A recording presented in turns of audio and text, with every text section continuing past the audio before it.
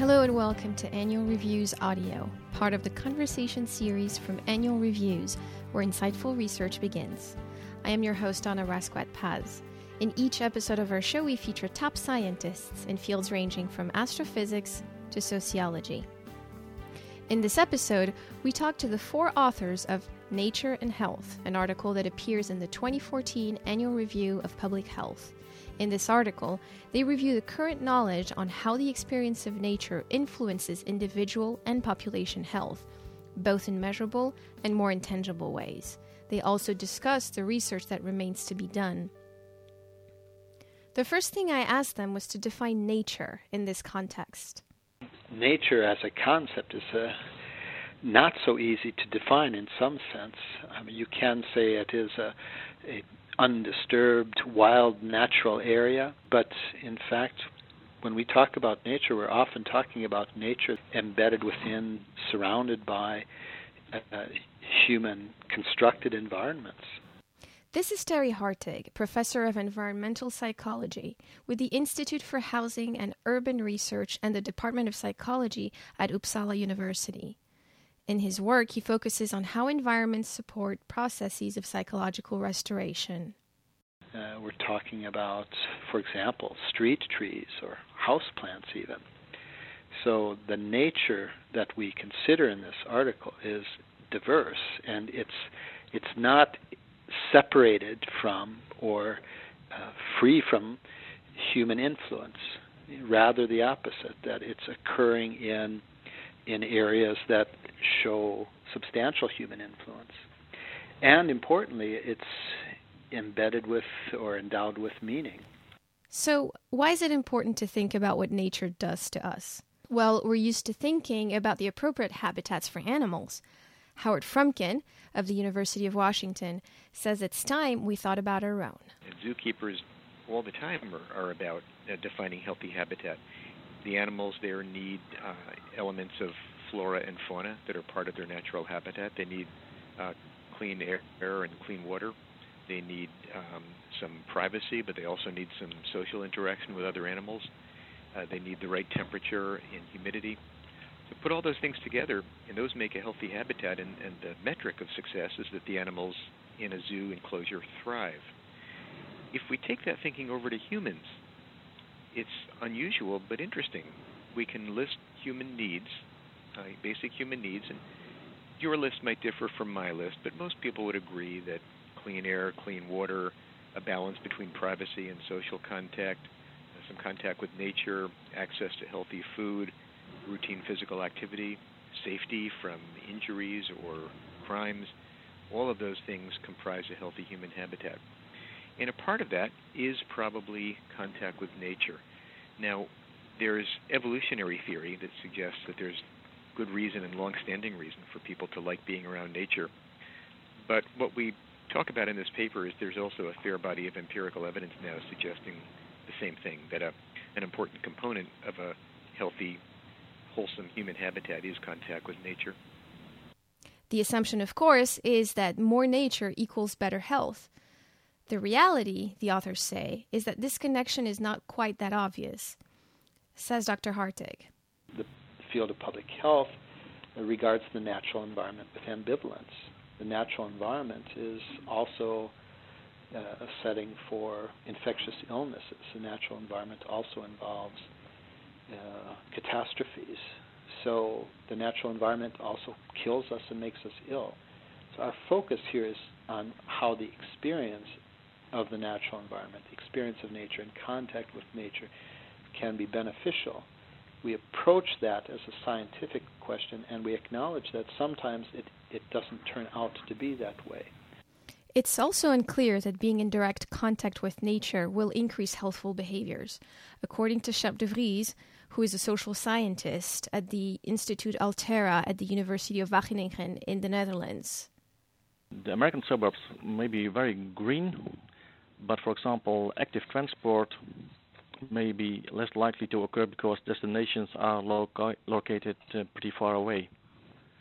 And if a Dutch person would have to travel the same distance to a shop, they might also be inclined to take the car, but because shops tend to be quite near in the neighborhood themselves.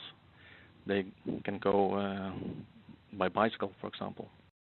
But done right, the impact of contact with nature on our health may well be significant.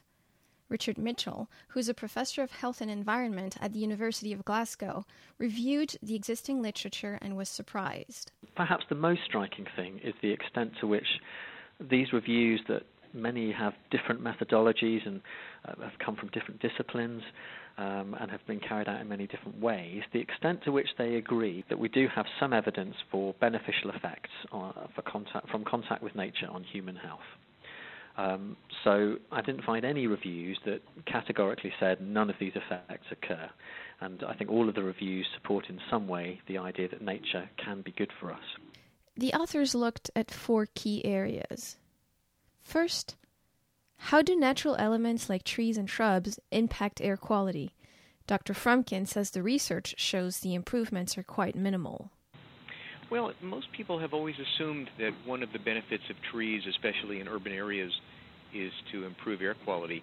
It turns out on careful review of the literature that they don't have that much of an impact. Now, there are exceptions. Some trees are better than others, but in general, the studies of tree benefits for air quality in cities show that at most trees improve air quality by just a few percentage points. That is, relatively minimal reductions in air pollutants. On the other hand, inside buildings, where most people spend most of their time and where air quality can be even worse than outdoor air in some cases, plants do seem to have a pretty substantial impact on improving air quality. In particular, plants can reduce the levels of hydrocarbons and volatile organic compounds that form some of the burden of pollution in indoor air.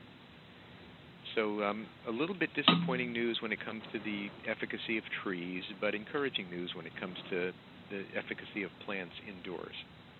Interestingly, however, nature may have a positive impact on energy consumption. Yeah, that's interesting. That has to do with the role of trees as physical objects. Trees do several things. They can break the wind, and they can cast shadows. So in places that are very hot, casting the shadows helps to cool down buildings that are shaded or places that are shaded. And in places that are very cool but sunny, trees can actually make places cooler than they would be and increase the need for heating. But the most important impact is probably in warm climates where when trees are strategically placed, they can reduce the need for air conditioning, thereby reducing energy demand, thereby improving air quality to the extent that energy production comes from coal-fired power plants that soil the air. Then Dr. De Vries explored nature's impact on physical activity. And there, too, he found the results can be mixed. I don't think it's automatically so that when people have more nature in their environment, the residential environment, they will become more active. Although I do think that most people consider the green areas in their residential environment to be relatively attractive. When they go outside, they are more likely to go to the green parts of their environment. But that doesn't necessarily mean that they will also be more active. They can also have a picnic or a barbecue in the park, and in that case, the energy intake may outweigh the energy expenditure. The subgroup I studied most are children, because we know that children get a lot of their physical activity in the form of outdoor play, and they are often confined to the residential environment, and they have to stay close to home, depending on their age, of course. So I think, especially for children and the elderly, the neighborhood is likely to be relatively important. Social cohesion is another element that is thought to promote health. And whilst there are some studies that indicate this, much more research is needed. Well, the research is pretty limited for social cohesion, much more limited than for physical activity. There have been a lot of studies on the environmental characteristics that influence physical activity, and there have only been a few studies that looked at social cohesion. So, to begin with, we don't know very much. But at the same time, the few studies that are available all tend to show that there is a relation between the greenness of your physical environment and neighborhood social cohesion. and also that this social cohesion could be an important mediator between the greenness of your environment and your health. So it might be a very important one, but it has not received much research attention thus far. However, some studies have shown that contact with nature may help to lower aggression. Well, it's a very nice set of studies because it's more or less a natural experiment that they had going on in Chicago. It was about social housing projects with people being assigned to quite similar apartment buildings, which originally all had some green space around them, grassy areas and some trees. But around some of the apartment buildings, the green space disappeared. The surface was sealed, and other apartment buildings still had their green space. And since the residents were assigned more or less random by the local authorities, it was kind of a natural experiment. And the study showed that people living in apartment buildings that still had their green space had more contact with neighborhood members. Also, they reported less aggression and less crime going on. I think the latter was based on police reports even. Nature, as they explained, definitely has some restorative effects. It can help lower stress, says Dr. Hartig. If I put it simply, I would say that we understand that the natural environment involves fewer stressful exposures of the kind that people ordinarily confront in an everyday urban existence. Less noise, less crowding, and so forth. At the same time, though, restoration isn't only a matter of getting away from what causes the experience of stress. Restoration is also about engaging with the environment. When a person can engage with the natural environment, for example, when they find it beautiful and interesting, when they can explore, take an interest in what birds and other animals are doing, when they become fascinated by some plant or water moving in a stream, then it's not only a matter of getting away from stressful demands, it's a matter of engaging with the environment. That may reinforce a sense of psychological distance from stressful demands, but it also is something that captures their attention, that holds them there. And we think that this experience of interest and engagement with the environment is something that not only permits restoration, but promotes restoration. That is, helps restoration proceed more quickly and helps restoration become more complete. Just as important is how all these areas interact to multiply the positive impact of nature on health. It's important that people working on different parts of this puzzle collaborate to a greater extent. So we have air quality, physical activity, social contact, and stress reduction as ways in which contact with nature can work to improve health. Well, we're thinking of a person out in a natural environment who periodically goes out to a natural environment to take a walk in a park, for example, or who looks out onto a natural environment from their window at home. In a variety of ways, people come into contact with nature. Now, in some of those ways, multiple pathways are engaged simultaneously. So, for example, a person may go out from their home in a downtown area and meet a neighbor or a group of neighbors. And together they take a walk as they do ordinarily after work. And they walk to the park and they walk around in the park. So this is not an exceptional scenario. This is not an extraordinary scenario. We might change out family members for neighbors.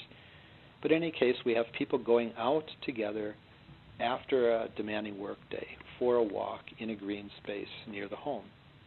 Well, what is happening then? We could say that it involves all of these pathways, that they're going out because physical activity is good for them. They understand that if they remain physically active, their health may be better in the long run. But there are lots of things that people could do to maintain their health in the long run. which they don't do because they're not enjoyable. So they may be going out because walking in the park together is enjoyable. Why is it enjoyable? Well, it may be enjoyable because they get to be together. It may also be enjoyable because it helps them to wind down after a demanding work day. It helps them to relieve tension and so reduce stress. They may appreciate the freshness of the air, the smell of the trees, and so forth. So there are a variety of things that may be leading them to engage in this behavior. So it's a pity when we only look at that as physical activity. In fact, we could look at other aspects of what is going on in that exchange between person and this natural environment of the park. And here's something else that the literature agrees on, says Dr. Mitchell.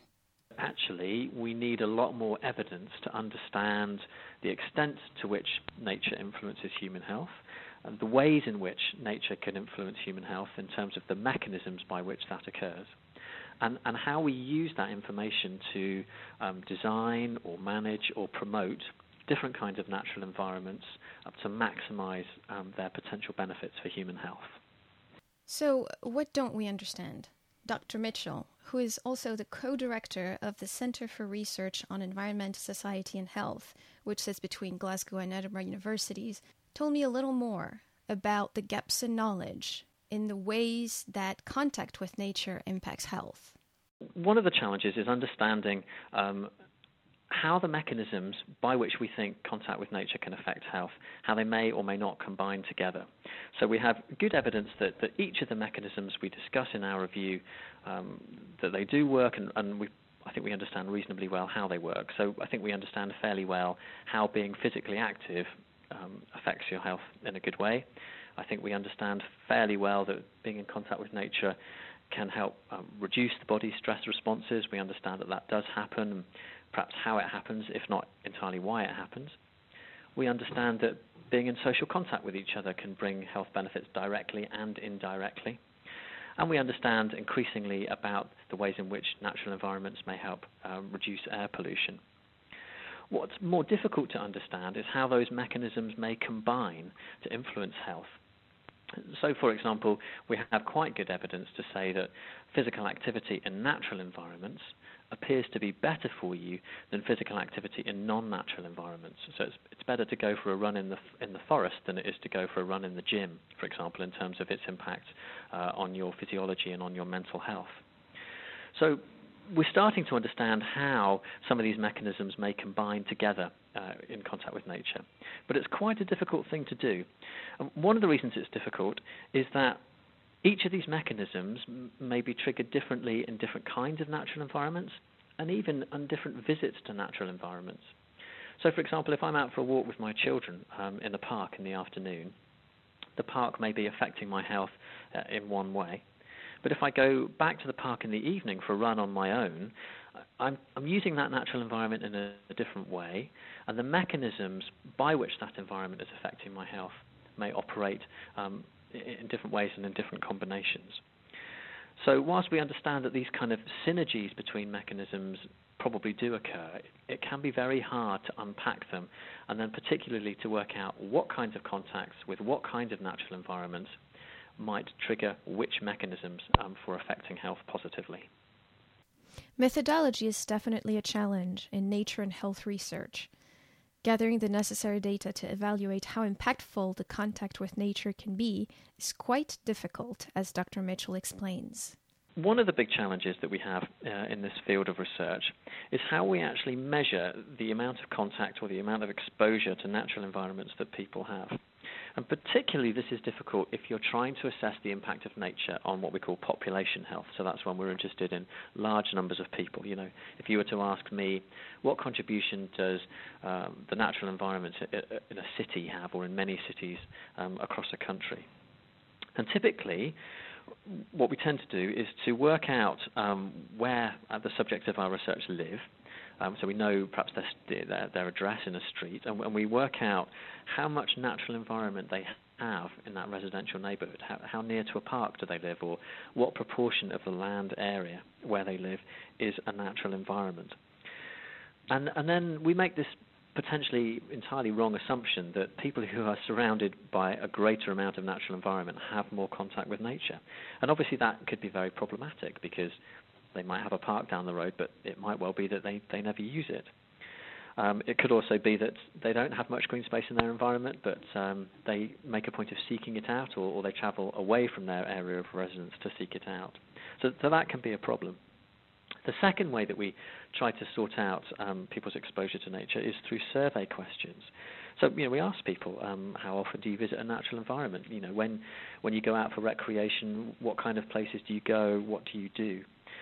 And in many ways, that can be a more accurate measure of people's contact with nature. But it has to be a contact with nature which they perceive and remember.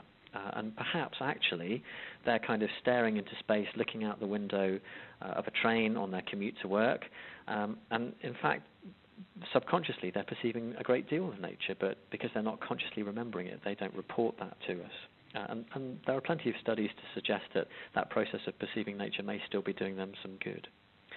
And then more recently, with the advent of things like GPS and smartphones and those kinds of technologies, we're also able now, for smaller scale studies, to track where people go. So we can follow them through their days, through their weeks, and try to get a measure of the amount of exposure to nature they have that way. So if we can see where they've walked or where they've been, and we have really good data from satellite imagery or really detailed maps, we can work out what kind of natural environments they've been past. So clearly there's a lot that we don't know. But is there anything that we can already do? The four authors seem to think so. I asked Dr. Mitchell if we knew enough to make recommendations to policymakers. I don't think we can afford to wait until we know all the answers from perfect science, because we could be waiting forever.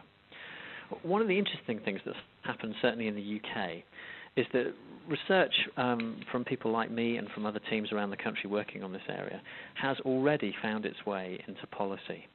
And it's quite an unusual position to be in as a health professional, I think, to have, in some ways, the policy agenda almost running ahead of the science agenda.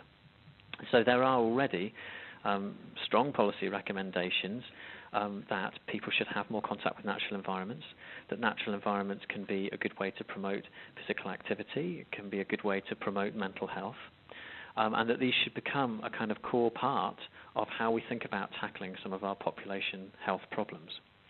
So, in some ways, our agenda is already in the policy document, certainly in the UK.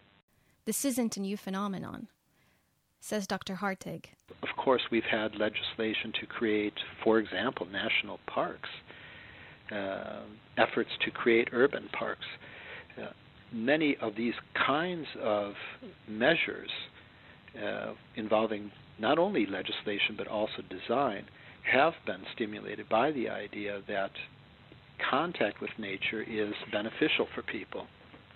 I often refer to a report that Frederick Law Olmsted wrote to the governor of California in 1865 on the management of what came to be known as Yosemite National Park. And in that report to the governor of California, Frederick Law Olmsted wrote about the importance of park experience, contact with nature, the contemplation of natural scenery as a basis for what we now describe as restorative experiences. So that the thinking has been around for a long time. The thinking has been active for a very long time. Now we are adding more empirical flesh to the bones, if you will, the bones of thinking and speculation about how contact with nature can be good for us. And there are many things that decision makers can already do. Here's what Dr. Frumkin has to say about this. Well, for urban planners and for elected officials, for developers and builders, there were lots of lessons here. At the very fine scale, buildings that incorporate biophilic design, that use natural motifs and materials, views of nature, maybe small gardens or plants within the building, are a way of providing nature contact. At a slightly larger scale, say the scale of neighborhood blocks, putting in pocket parks, putting in canopy trees along streets, putting in views of nature are very positive assets. And at a larger scale, incorporating green space into the fabric of cities and providing access so that people can get from where they live to those green spaces offers a whole range of benefits. What's interesting is that those benefits are not often fully quantified in economic terms, and if they were, I suspect that decision makers would be a lot more focused on the benefits of nature. The health benefits would lead to reduced health care costs. That's an important economic benefit. In addition, people like contact with nature. People like canopy trees on streets, and they like parks and green spaces. The real estate values in places that are built that way rise. That means higher municipal tax revenues, and that means more resources for people. So in just those couple of ways, not to mention all the ecosystem services, stormwater management, cooling during heat waves, and so on, nature offers a whole range of benefits in cities. In the meantime, there are some places that have been quite successful at integrating nature into the fabric of the cities. Dr. Frumkin. So some of the older cities in the country set aside a lot of parkland early. You've got the example of Central Park in New York, which is a large rectangle of land right in the middle of Manhattan Island. You've got the example of Fairmount Park in the Wissahickon in Philadelphia, where the parkland that was set aside is essentially floodplain. It's the land along the streams and rivers that run through the city. And that could be done in a day when cities were being built from scratch and there was a fair amount of central planning and a sense of the greater good that went into urban design. On the other hand, negatives that we can easily see now are the large suburban tracts that have been built in the last 50 years and some of the newer post-automobile era cities, the Jacksonvilles and Phoenixes and so on. In places like that, almost all of the land was developed through private development efforts, less of a sense of the collective good, the greater good, less land set aside for parks. And once the fabric of the city is put in place, it's very hard to undo that and acquire the land for the public use. So we have good data on the amount of acreage per person, the amount of acreage per square mile of cities, and American cities vary quite a bit in how much parkland they've got. But a lot of the older ones offer some of the best examples because they got an early start and were able to set aside land early. So what if you don't have access to parks inside cities? What can policymakers do? Dr. DeVries' research suggests that there's one form of nature we could harness for our own benefit. I'm not sure yet that scenic beauty is a requirement for example, attention restoration. Even if you don't find it very beautiful, it can still have a restorative effect. And one thing, for example, this has been relatively little attention for agricultural areas compared to urban parks and nature and forest areas. But it may be that agricultural areas also may be equally restorative, because they are also quite different situation than the urban environment. You have the contrast between the urban and the rural. You have the contrast between you could say the cultural and the natural. But the contrast between the dynamic urban and the slow rural may also make the rural area suitable for restoration. You could achieve a lot with giving people access to surrounding agricultural areas, so you might not need that many new urban parks, which are very difficult to realize in the existing urban fabric. Clearly, there's much to be discovered in this field, but also much we can already do. One thing we know, the emerging consensus is that for many of us, especially city dwellers, contact with nature may well promote mental and physical health. You've been listening to Annual Reviews audio. For over 80 years, Annual Reviews has guided scientists to the essential research literature in the biomedical, life, physical, and social sciences. Learn more at annualreviews.org. I'm Ana Rasquet Paz. Thanks for listening.